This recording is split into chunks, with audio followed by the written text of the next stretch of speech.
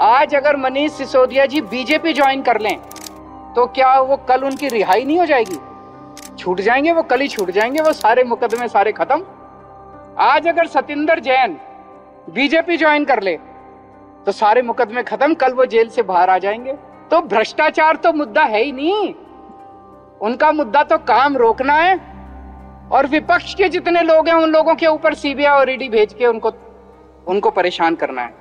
The Kerala Chief Minister Pinarayi Vijayan has now written to Prime Minister Modi over the arrest of former Delhi Deputy Chief Minister Manish Sisodia in the excise policy case. Hello and welcome to All Indians Matter. I am Ashraf Engineer. The Central Bureau of Investigation recently arrested Aam Aadmi Party leader and Delhi Deputy Chief Minister Manish Sisodia in connection with an alleged liquor license scam. The arrest was widely seen as the Bharatiya Janata Party central government targeting AAP because of its dominance in Delhi at the assembly and municipal levels. The BJP has been consistently routed in the state despite its best efforts.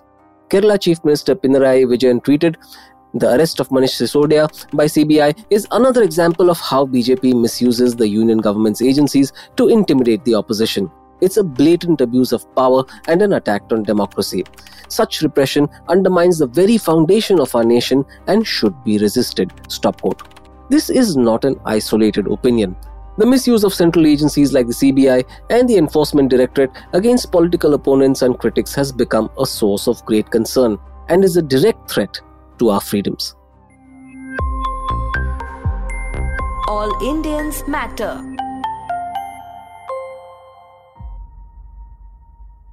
Vijayan followed up his tweet with a statement in which he said suppressing voices of dissent is the character of the Sangh Parivar. Delhi Deputy Chief Minister Manish Sisodia's arrest is the latest chapter in such efforts. They are using central investigative agencies, including the CBI, to trouble the states ruled by opposition parties. Stop quote. He added, "Destabilizing state governments means making democracy itself irrelevant." Stop quote. He went on to say, "Dissatisfaction is rising nationwide against the central government's inability to solve problems, including economic crisis and unemployment. Terrible methods are relied upon to divert attention from that popular anger. Sisodia's arrest has to be considered such a ruse." Stop quote. The misuse of investigative agencies has been the subject of media debate too. The central government seems to want to also infringe on states' rights on the law and order front, which is a state subject. There is talk of shifting the police system to the concurrent list in the constitution, and the National Investigation Agency is being given an office in each state. Let's look at the CBI first. In 2013, Supreme Court Justice R.M. Lodha described it as a caged parrot that speaks in its master's voice. It's even more true today.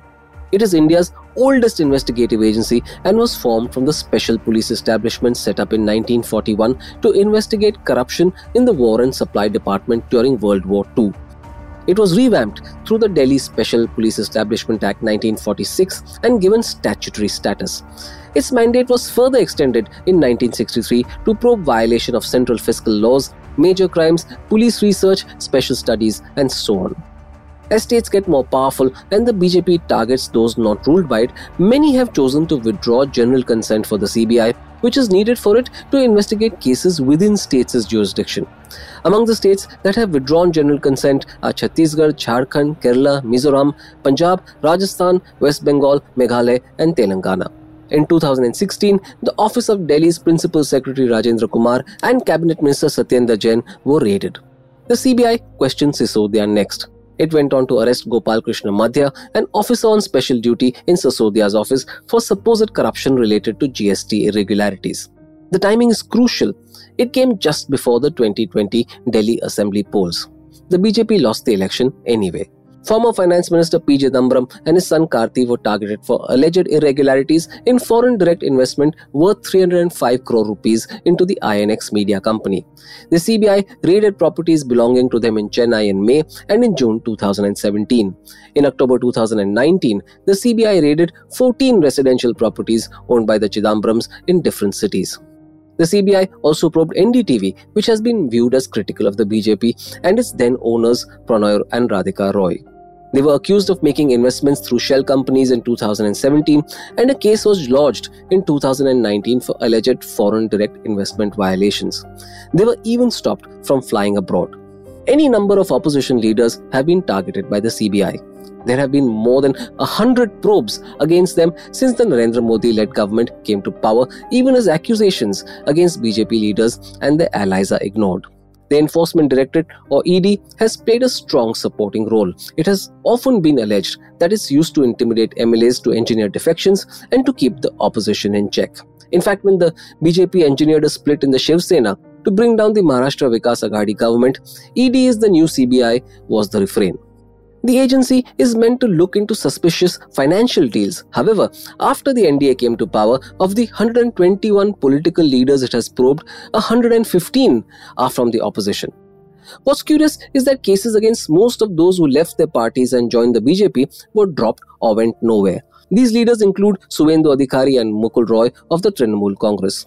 It's clear that targeting of the opposition through central agencies has reached a new level. I doubt such action even surprises us anymore. The government, of course, denies it and spouts cliches like the law will take its own course. Such actions were there even before the Modi government came to power, so what's changed since then? What's changed is the sheer frequency and volume. You could call it enforcement by raids. The number of political cases and raids have risen many-fold. The number of ED searches have increased 27 times. It's a system of control.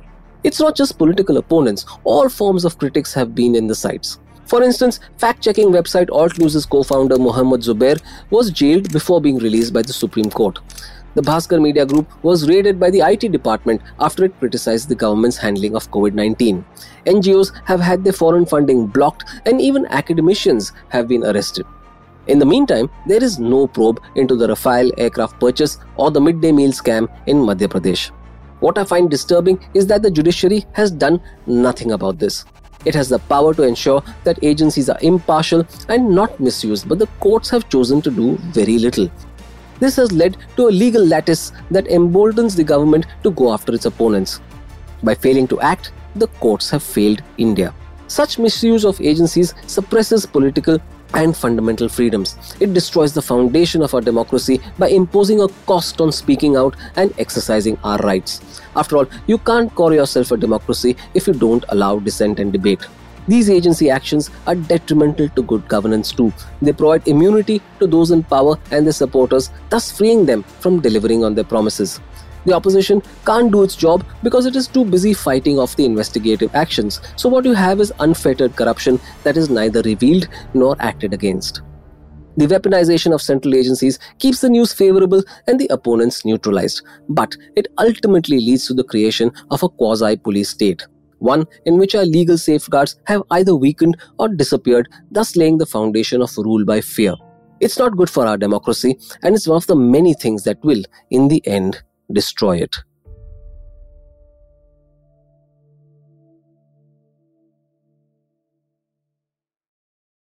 Thank you all for listening. Please visit allindiansmatter.in, that's ALLINDIANSMATTER.in for more columns and audio podcasts. You can follow me on Twitter at Ashraf Engineer, that's ASHRAFENGINER, and All Indians Count, that's ALLINDIANSCOUNT. Search for the All Indians Matter page on Facebook. On Instagram, the handle is All Indians Matter. Email me at editor@allindiansmatter.in. Catch you again soon.